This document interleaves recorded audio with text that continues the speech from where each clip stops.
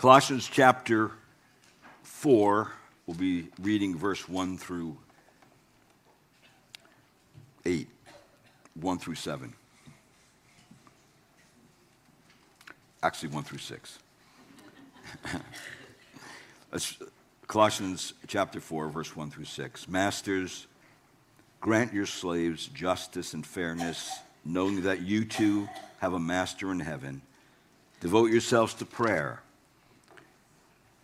keeping alert in it with an attitude of thankfulness or thanksgiving, praying at the same time for us as well, that God will open up to us a door for the word, so that we may speak forth the mystery of Christ, for which I have also been imprisoned, that I may make it clear in the way I ought to speak. Conduct yourselves with wisdom toward outsiders, making the most of the opportunity, and let your speech always be with grace, as though seasoned with salt, so that you will know how you should respond to each person. Let's pray. Lord, this morning as we again come to your word, we want to humble ourselves because, Lord, your word is available to us. And I pray, Lord, we would take full advantage of it. And as we do, Lord, I pray the word of God would change and transform our mind and move our wills to actually examine ourselves with it so we can practice what it says until we get good at being a Christian. And Lord, thank you for the Holy Spirit who enables us to do it, who gives us the insight and illumines the word to us so we can understand it.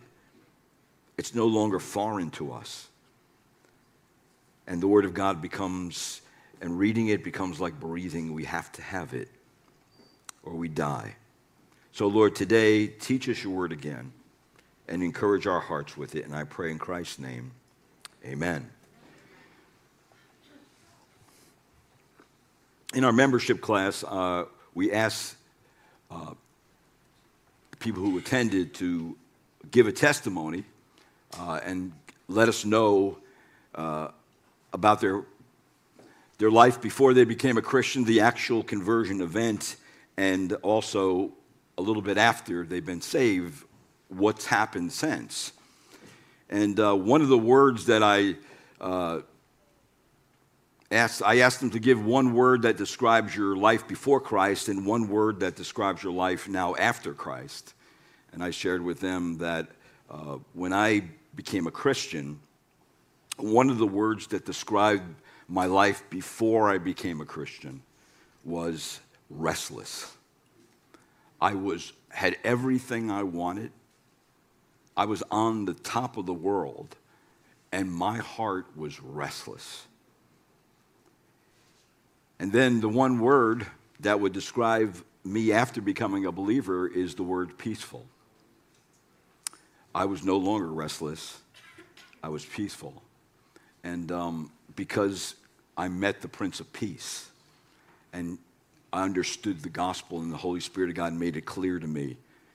And so since that time, the Lord is going to do for you and me a transformation. And that's what we've been looking at in Scripture here. A Spirit-filled, Word-filled Christian will begin to see transformational power of the gospel in each part of their experience as they journey through this complicated world. And as a believer grows in the knowledge of the Word and in their knowledge of Christ and are led by the Holy Spirit of God, transformation surely does take place. And then you know you're different. I didn't want to be around God's people before, now I do. I didn't want to read the Word of God, now I do, and I want to know what it says, and I wanted to put it into practice. I didn't really know who Christ was, but now I do. I didn't really know much about God, and the things I did know about God were wrong, and now I want to know about them and be correct. Who does that? The flesh doesn't do that. The world doesn't help you do that, and Satan surely will not encourage you to do that. It's the Holy Spirit of God who does that, using the Word of God to make visible in your life the very practical things that are going to take place. And the first thing that takes place is justification, that you are pronounced just by God, you're indwelt with the Holy Spirit, and you begin this gradual process of sanctification. And that process goes on until the day you die. And when you are received up into glory, then that process will be complete. And how is this all revealed? It's revealed, as I already mentioned, in our conduct. It's revealed in our behavior. It's revealed in our character. And according to Colossians, we're putting off sin, those sin-stained garments. We're putting on the new clean clothes. And it's also revealed in our relationships as a result of being word-filled and being controlled by the Spirit of God and submitting now to Christ and doing what the will of the Lord is. We see transformation in our everyday walk, in our marriages between wives and husbands, in families between children and parents, and fathers and children. And we see it in our conduct and in our speech. And we notice it where what we're devoted to, where we once were not devoted to it. And of course, the use of our time and opportunities. And we begin to see it. And other people begin to see it, and then we know that something has happened to us, that we truly are Christians, and we are so glad we are. I don't know, never met a real Christian who regretted becoming a Christian. I never met him. So this Lord's Day, we'll continue to see the transformation of the gospel in the Christian's change in lifestyle.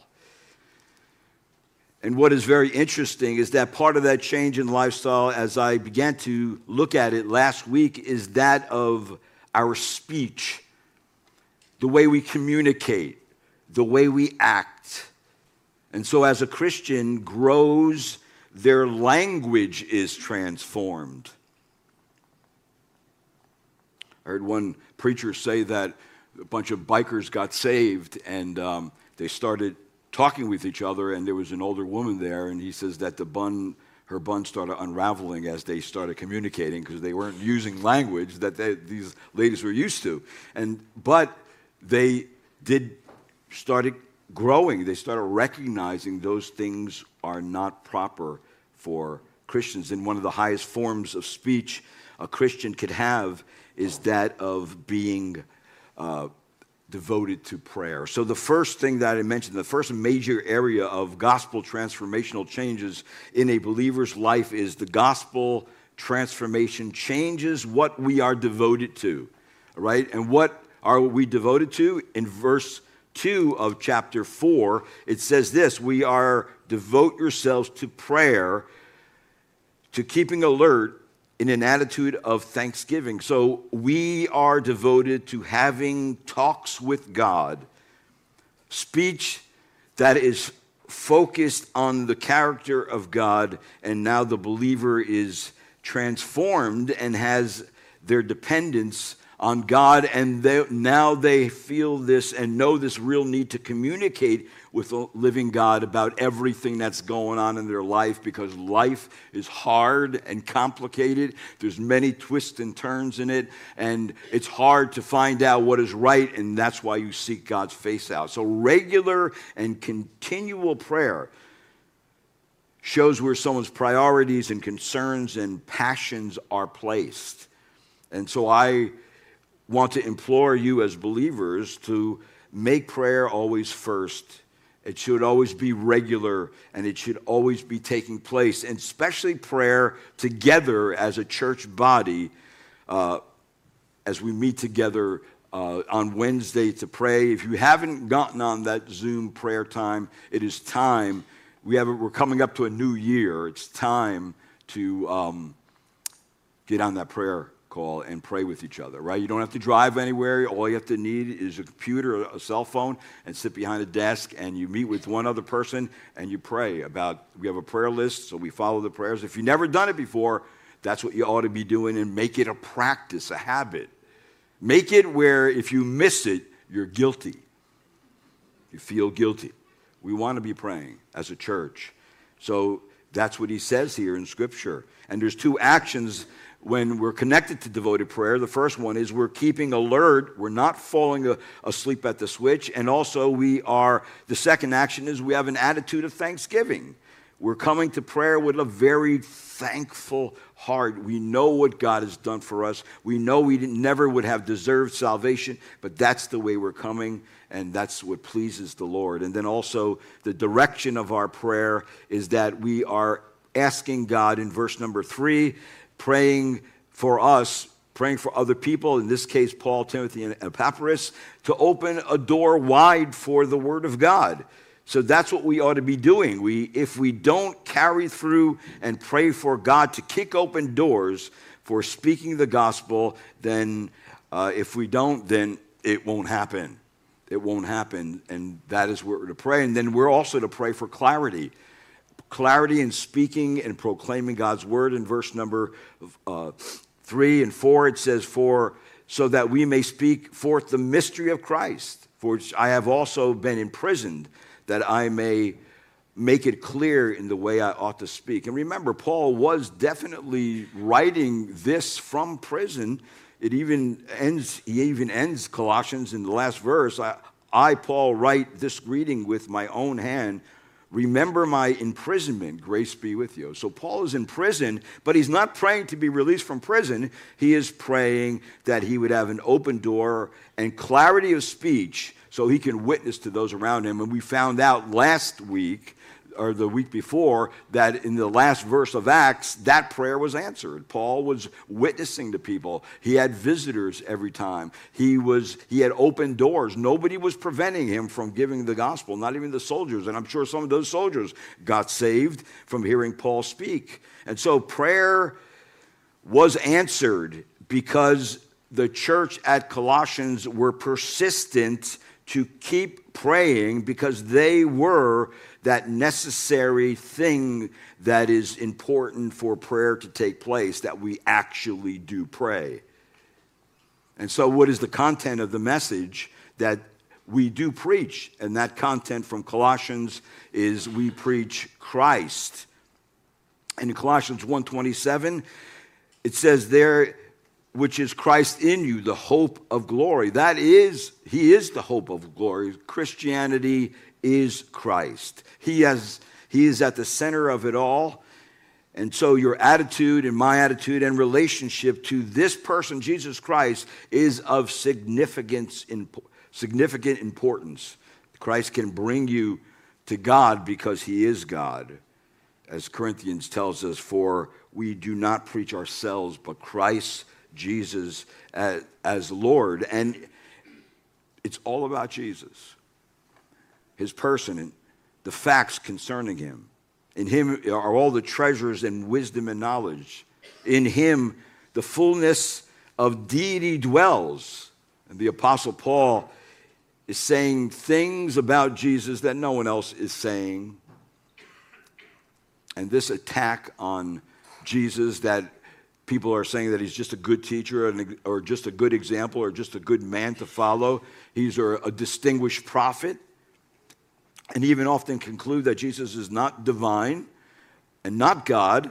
These attacks on Jesus' deity is nothing new. This doctrine has been fought for and defended in the past. Arius of Alexandria in 318 AD used Colossians chapter 1 verse 15, which says, he is the image of the invisible God, the firstborn of all creation. But he used it not from Scripture itself, but from a hymn that was written on the supremacy of Christ to undermine the doctrine of Christ's deity. However, it was vigorously defended from Scripture and to be sound doctrine that Christ is God. And at the Council of Nicaea in 325 or 325 AD, they pronounced it to be sound doctrine. Then again at the Council of Constantinople in 381 AD, again pronounced to be sound doctrine. So people stood up for this doctrine because it was so vigorously fought against. And Satan has his tentacles in all religious systems, so he will try very hard to convolute and pervert this doctrine of the deity of Christ. But he can't do it, because Christ, once known by those who are his, realized that there is no one else we can go to for salvation, for forgiveness of sins, for being right with God, for a place in heaven, for the promises that he gives us that where he is, we may be also, and that he is praying and interceding for the saints in his position as seated at the right hand of God. No one could do that. There's nowhere else to go but Jesus Christ. So when it comes to devoted prayer, we have access to the Father through only one person, and that is Jesus Christ. There is a second major area of gospel transformational change in the believer's life, and it's found in verse number 5.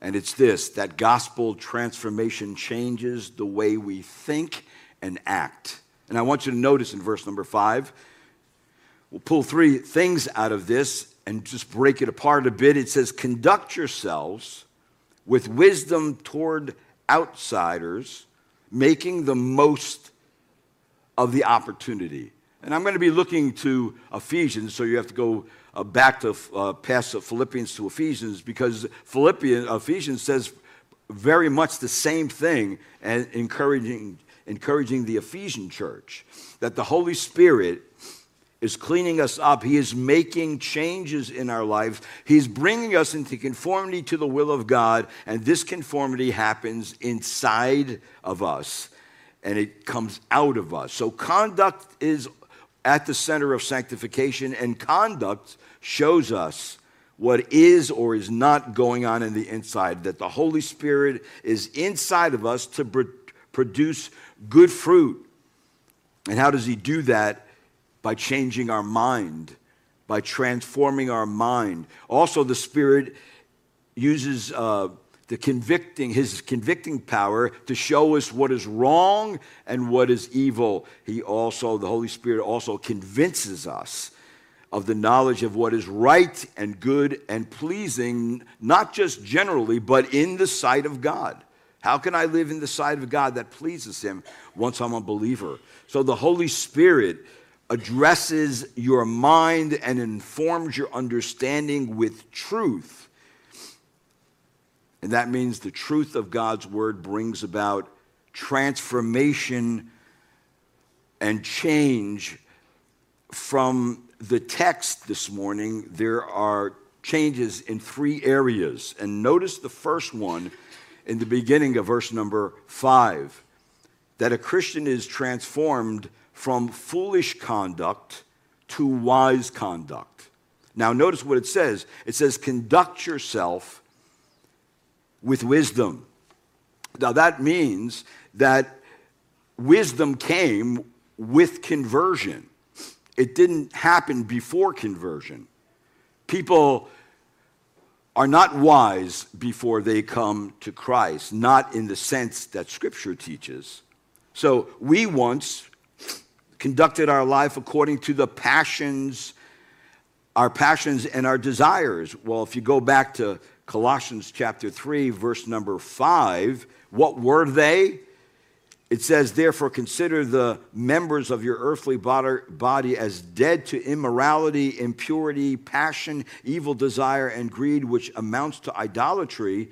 For it is because of these things that the wrath of God will come upon the sons of disobedience. And in them you also once walked when you were living in them. And then it says in verse 8, and now also you also put away aside anger and wrath and malice and slander and abusive speech from your mouth. So that's the kind of earthly desires we had, which were not wisdom. So we could not please God in that capacity. But now, so we were pagans, and we walked around in hopeless confusion. And as Ephesians 4:17 says, in the futility of our mind, and futility means to walk around in moral purposelessness or emptiness, pointlessness. The mind of a pagan is unable to reach its intended goal. So its mental condition results in a state of moral recklessness and disgrace. A mind saturated with foolishness. That's all it was. And the mantra, what is the mantra today? Follow your heart. Even on the Hallmark channels, if you're watching the Christmas ones, every single one of them says, follow your heart. And I just go, oh. You know, that's such horrible advice. Your corrupt, sinful, deceitful, wicked, ungodly heart, follow that. It's going to lead you to disaster is where it's going to lead you. But that's the mantra. That's the good advice that they're giving. But as for you and me as Christians, it says we are to conduct ourselves in wisdom. And this word, actually the Hebrew word translated wisdom is not similar to the Sophia, the Greek word, which really refers to wisdom more like an intellectual wisdom. And that's what the false teachers were pursuing in their Gnosticism. They were pursuing superior knowledge. Well, superior knowledge doesn't bring you the lifestyle that you should have. In fact, all of Colossians is telling us, especially this section, that no false teaching or false belief can produce this conduct in someone's life.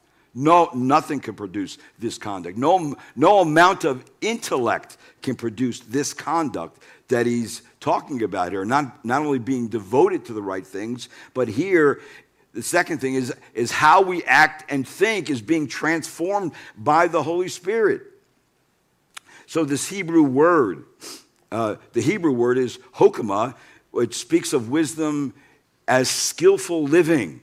And this is the way Paul is actually using it. He's using it in a very practical way, like the Old Testament Hebrew word. The ability to navigate life in this world in a God-honoring way. And this is the kind of wisdom that Scripture imparts to God's transformed people. So that means that these false teachers and this secular teaching cannot produce a transformational change in conduct. It just cannot happen. And why can't it happen? Well, Colossians answers that question in chapter 2, verse 23, where it says, These are matters which have, to be sure, the appearance of wisdom in self-made religion and self-abasement and severe treatment of the body, but are of no value against fleshly desires. It just can't change you who you are unless the Spirit of God is doing it. And so, if we just consider the book of Proverbs, Proverbs is an appeal to a child, and usually a child around teenage years, because they were trying to get young men and women ready to serve in the king's kingdom. And so the king wants wise people. And of course, we know this is the kingdom of the King of Kings. But here, to choose wisdom over folly would be the goal of a young person. Wisdom and folly are portrayed in Proverbs as a woman who is trying to entice a young person to eat at their respective or her respective banquet, where it says in Proverbs 9, I do like to turn to Proverbs chapter, we're going to look there at several passages, chapter 6, verse 22, but in chapter 9, in verse number 1 and 2, it says, Wisdom has built her house, she has hewn out her 7 pillars, she has prepared her food, she has mixed her wine, she has set her table. In other words, the table is set and it becomes an enticing picture to a young person to eat there at not the table of God's wisdom, but at the table of foolishness. And that's what happens. So the young person must choose. Where will they dine? His wise parents can counsel him, but they cannot force him to dine at wisdom's table. although the person is young, his choices are very important. And do choices show who a person is? Well, if you look at Proverbs 20 and verse number 11, this is a very interesting passage of Scripture because it is showing that reputation is based on decisions. In Proverbs 20:11 teaches, even a child makes himself known by his acts, by whether his conduct is pure and right. So here's a young person known by their acts, known by their conduct. And of course, you can tell very quickly whether the conduct of a young person is pure and upright. So is the young person going to dine at the table of foolishness, which is always very enticing and is always pictured as something very desirable, or are they going to dine at the table of wisdom, in which they are making decisions that will show they are growing in skillful conduct on how to live life? So the call to obedience is really not to forget the comprehensive faithfulness of wisdom once you learn it. And that's in Proverbs chapter 6, in verse number 22 specifically, because right there it displays three regular movements of life where obedience to the teaching of wisdom becomes paramount. And it kind of shows an all-encompassing nature of God's wisdom, that it's going to be with you whatever you're doing. And in Proverbs 6, verse 22, notice what it says. The first thing has to do with roaming around. It says, when you walk about, what? It will guide you. Wisdom will guide you. So when you roam around, wisdom will lead you. And when you make your way from place to place and traverse through this strange world and find yourself in different situations, wisdom will be there. It will be your map and compass to help you navigate through the most difficult obstacles and circumstances in order to avoid the path of danger and to take the path more safe.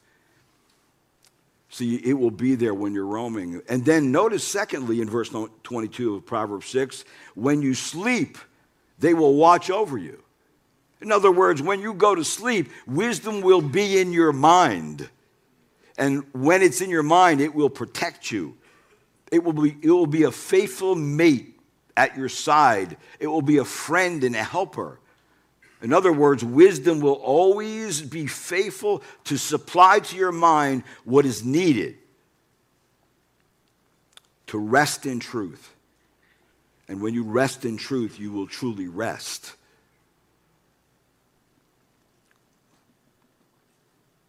So it's you and me that will be unfaithful and give up wisdom to foolishness. But wisdom will be constant. It will be in your heart and mind as a referee of what is true and what is false, what is God's good way and what are the other ways that lead to trouble and destruction. That's what wisdom will do.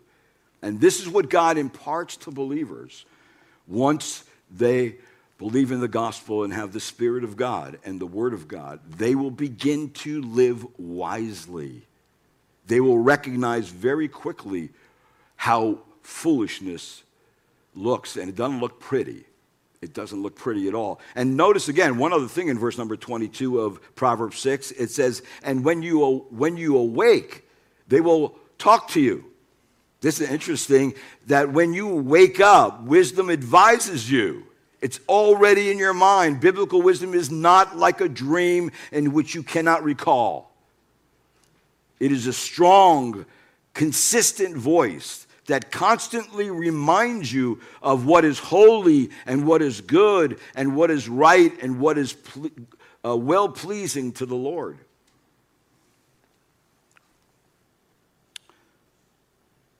So you see, a different kind of conduct than your old lifestyle.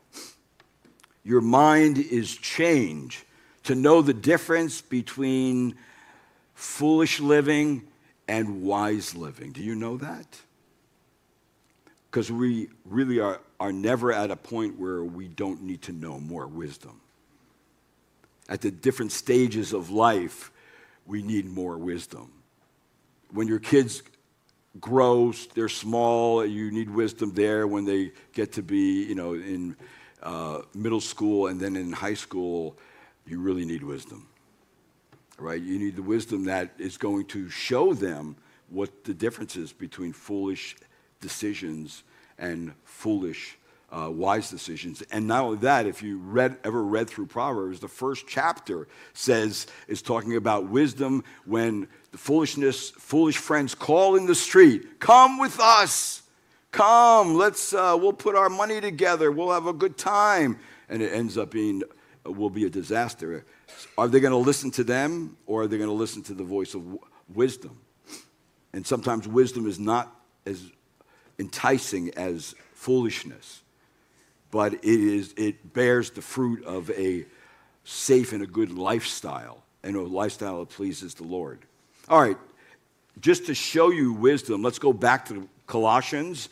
And a second thing in Colossians, not only that the Christian is transformed from foolish conduct to wise conduct, but notice in verse number 5 of chapter 4 of Colossians, the Christian is transformed from a self-centered conduct to a considerate conduct. Notice what it says, conduct yourself with all wisdom, and then it says toward outsiders. So living carefully toward those outside the faith. Wait a minute, am I responsible for people who don't believe the way I live? Is that what a Christian responsibility is? Yes, it is. I'm responsible, you're responsible, that wherever we find ourselves, that as Ephesians 5:15 says, therefore be careful how you walk, not as unwise men, but as wise. So in other words, look carefully to see if you are conducting yourself properly. In Ephesians, and right here in our this passage of Scripture, that we are to conduct ourselves carefully. In Ephesians, it says, look carefully at how you walk. And that word, in light, really, if a Christian is light and walking in the light, they will see if they are conducting themselves wisely or foolishly. The word there actually is acrobatic or acrobatically, and it means careful. It used to have accuracy with care.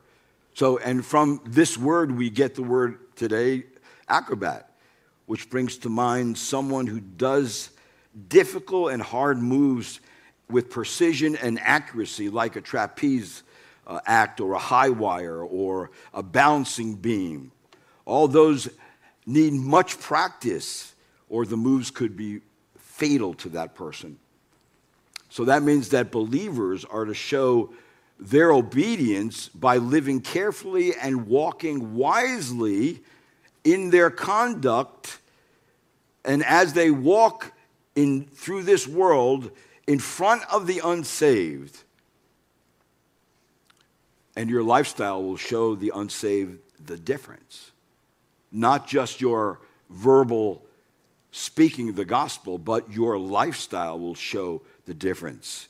And of course, this is not a new theme in Colossians. In Colossians chapter 1, verse 10, he says, so that you will walk in a manner worthy of the Lord, to please him in all respects. And then in Colossians chapter 2, verse 6, therefore, as you have received Christ Jesus the Lord, walk in him. And then in Colossians 3:7, it says, in them you also once walked when you were living in them. So this is the way you walk now, but once upon a time, you walked differently. And he is saying to us as believers, as members of the Christian church, and members of the general society. Christians are to walk as children of light. As Paul said in Ephesians, for you were formerly darkness, but now you are light in the Lord. So walk as children of light. And of course, walk is just a word to show as you traverse through this world, as you move through this world. That's another word we would use as lifestyle, how you live your life, how you present yourself in your actions and in your demeanor to others who see your life. So the fruit of light consists of three cardinal truths from Ephesians 5:9, and it says there in that passage, for the fruit of life consists of all goodness and righteousness and truth, that these qualities fill the heart and the mind. They are rays of light, which make us children of light, and they shine forth our walk, they shine forth our deeds.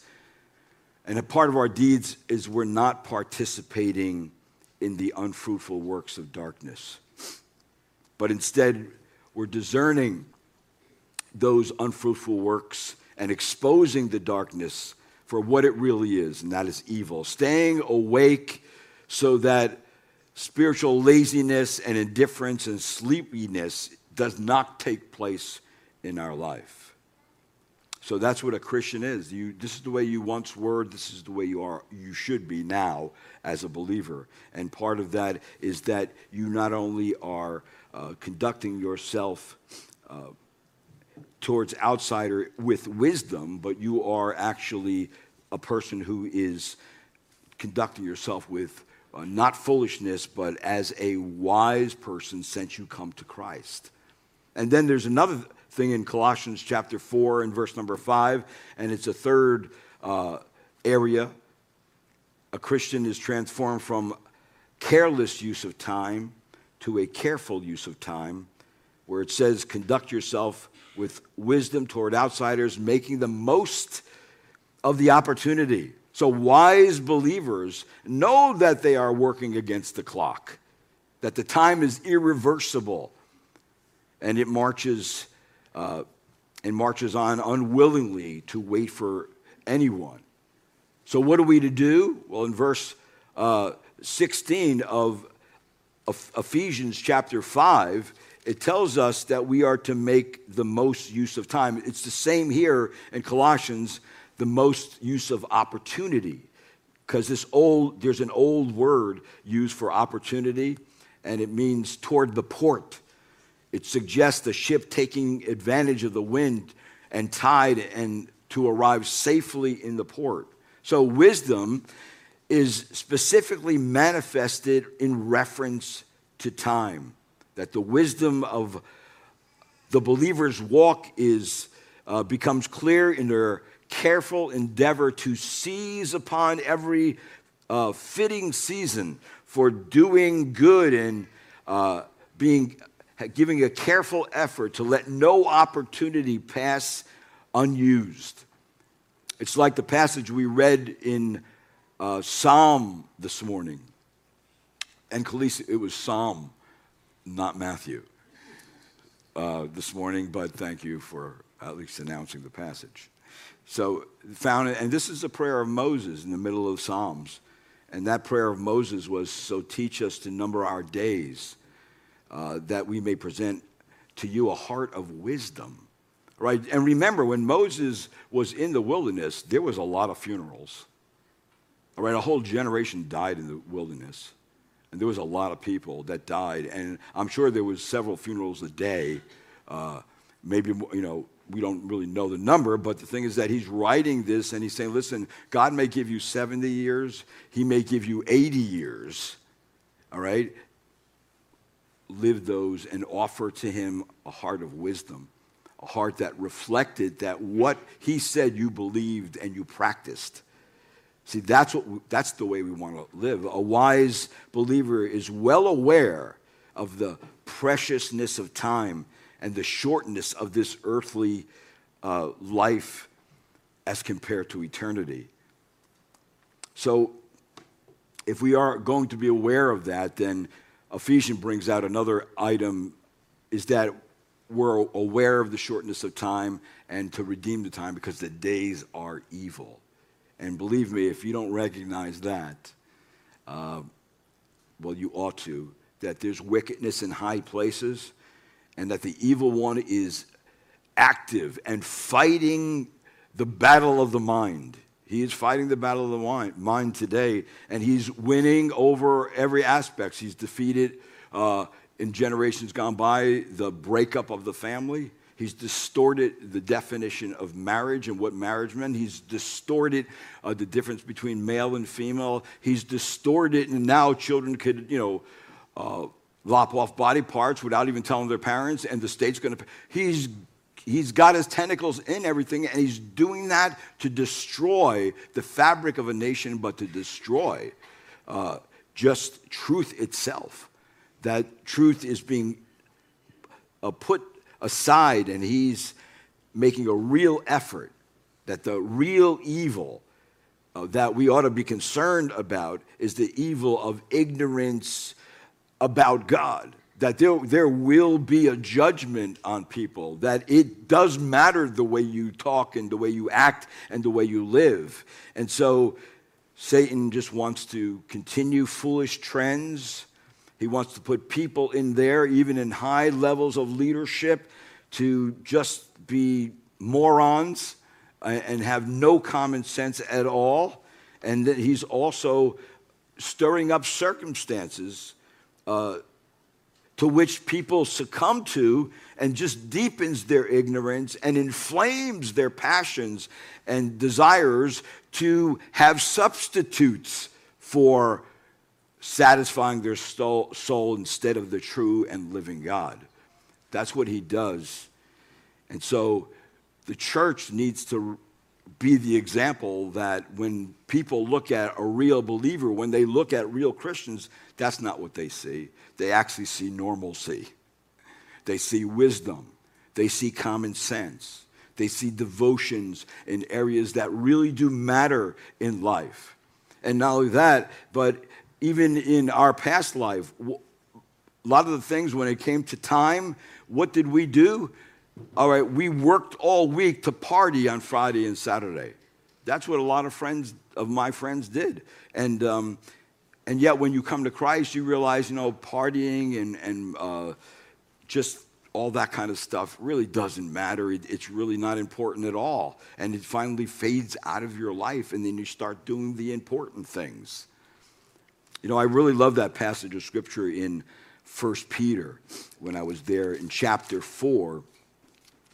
1 Peter chapter 4 and verse 2 to 5, where Peter is writing there, almost in a similar vein in 1 Peter chapter 4, verse 2, so as to live the rest of the time in the flesh, no longer for the lust of men, but for the will of God. And then verse 3, for the time already past is sufficient for you to have carried out the desires of the Gentiles, having pursued a course of sensuality, lust, drunkenness, carousing, drinking parties, and abominable idolatries. In all this, they are surprised that you do not run with them into the same excess of dissipation, and they malign you.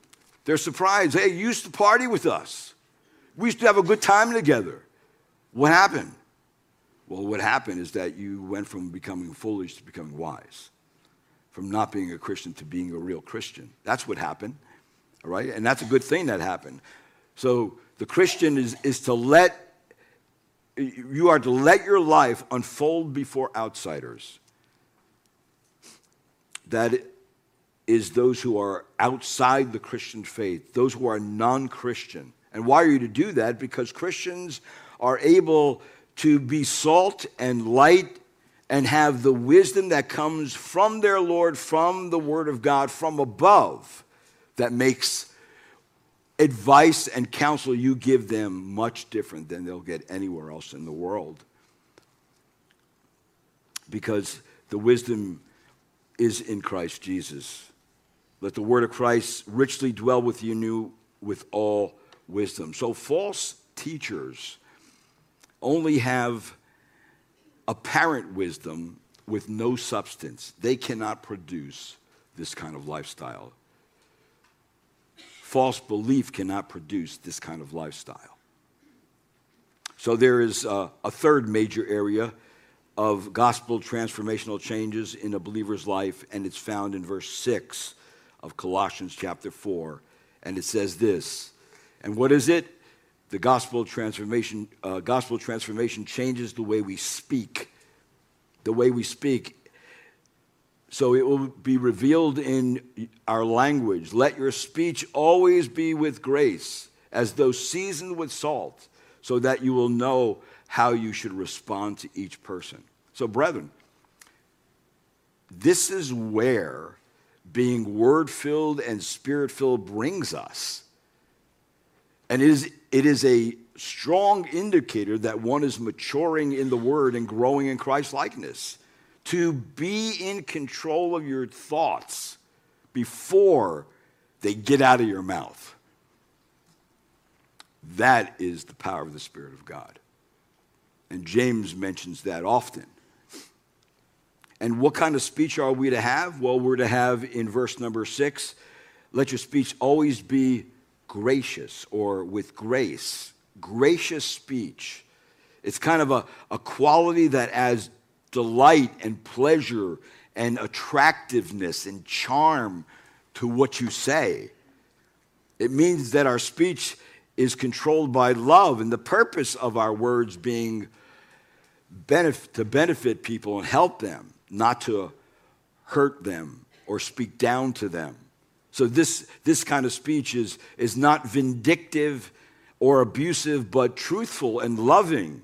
Gentle words is another way Proverbs puts it. A gentle answer turns away wrath.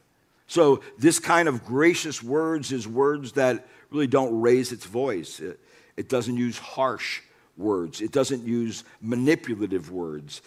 It doesn't bring insult or mock or lie, but it brings tones of gentleness, and it listens with patience, and it speaks and listens respectfully to others and speaks kindly and even with appreciation, with courtesy and being considerate of people.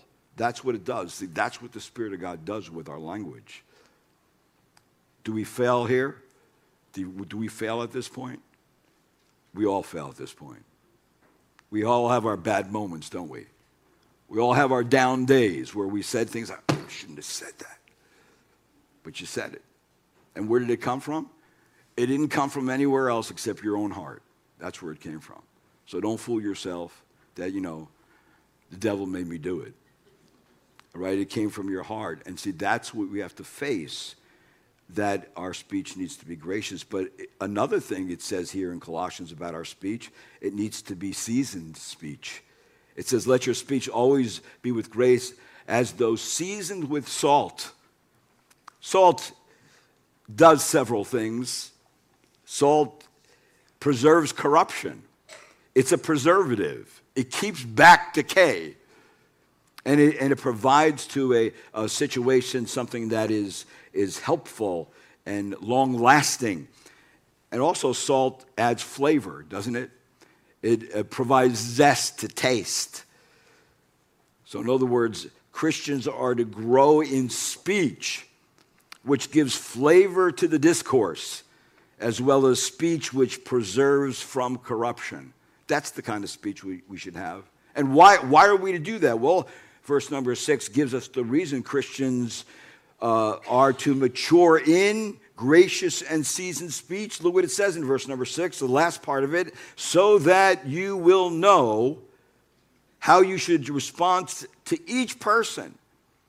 Now, this says something here to us, and what it says is that we must speak with self-control. Actually, we must speak under the control of the Holy Spirit, and when we do, we will have well-timed speech. Because well-timed speech also means you're a good listener, and that you gather the facts before you speak.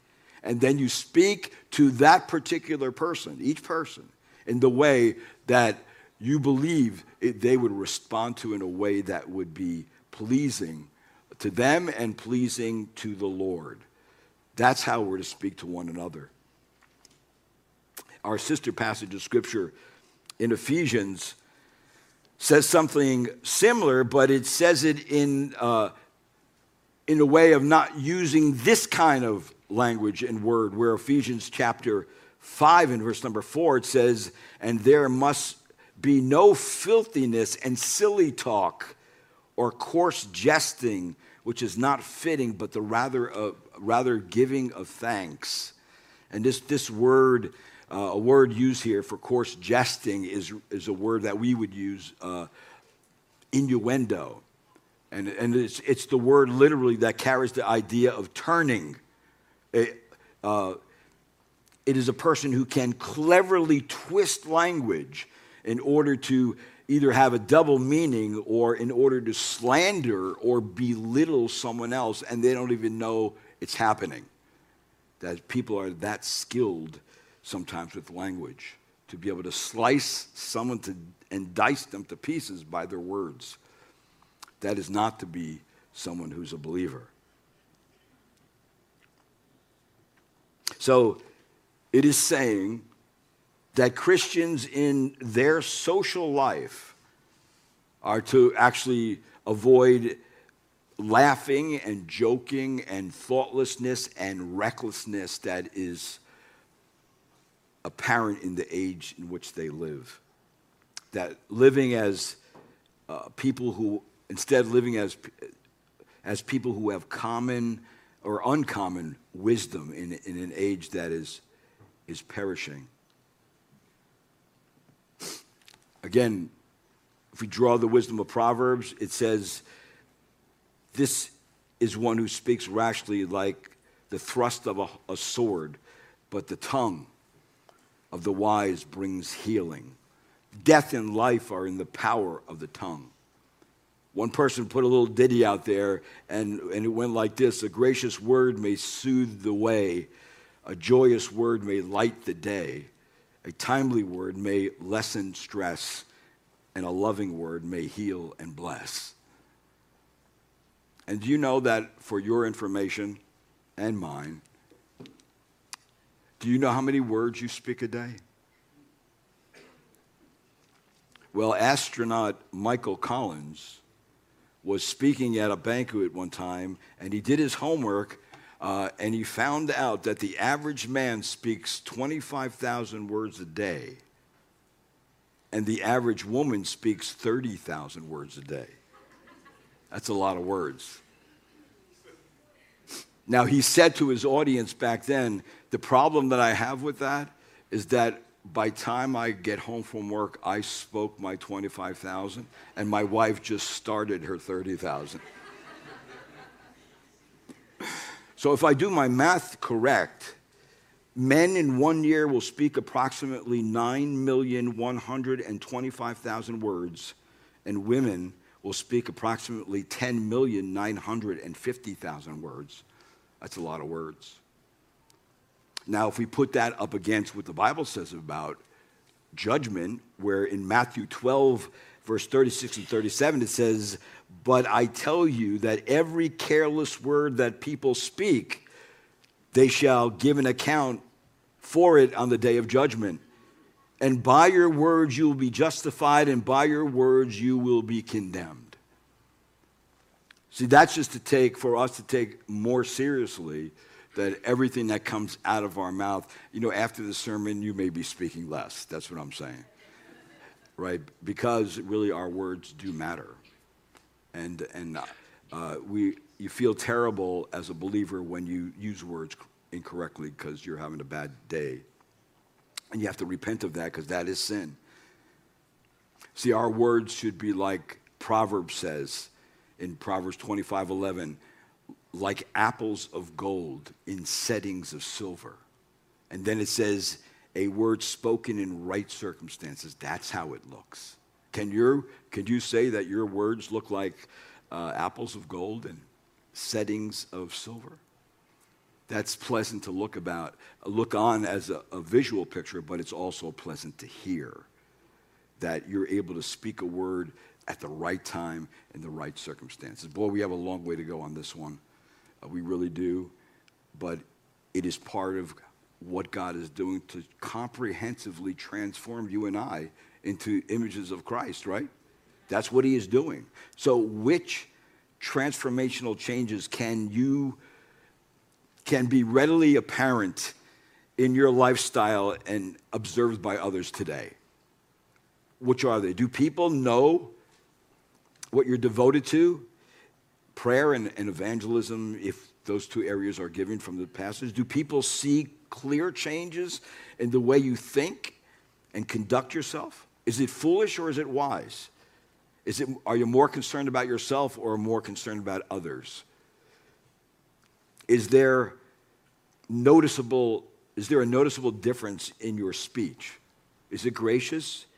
Is it flavorful? Does it preserve and hold back corruption? Is it well-timed? These are the things that we all look for in our life to say, how are we maturing? How are we growing? And I just pray that you see them. And if you don't see any of it, that's a real problem, because it may be that you are not a believer at all. And that's probably the most important thing, is that if you don't see that, and you say, I believe these things, but I don't see those things, well then you may have to come and believe in Jesus Christ. You'll need to come and believe in Jesus Christ as your Lord and Savior and repent of your sin of unbelief and trust in Christ, and then things will change as the Spirit of God will fill you and the Word of God will fill you, and you will bear this kind of fruit. That's what the Scripture says. And no false system, no religious system, no false thinking can produce this in someone's life but the Holy Spirit through the Word of God. That's it. You're not going to find it anywhere else. Let's pray. Lord, this morning we thank you again for your word. We thank you that we find in it the practical, everyday things that we go through and what to look for. Lord, we want to submit to you. We want your will to be done. We want these transformational things to take place in our own life. We do want that, Lord.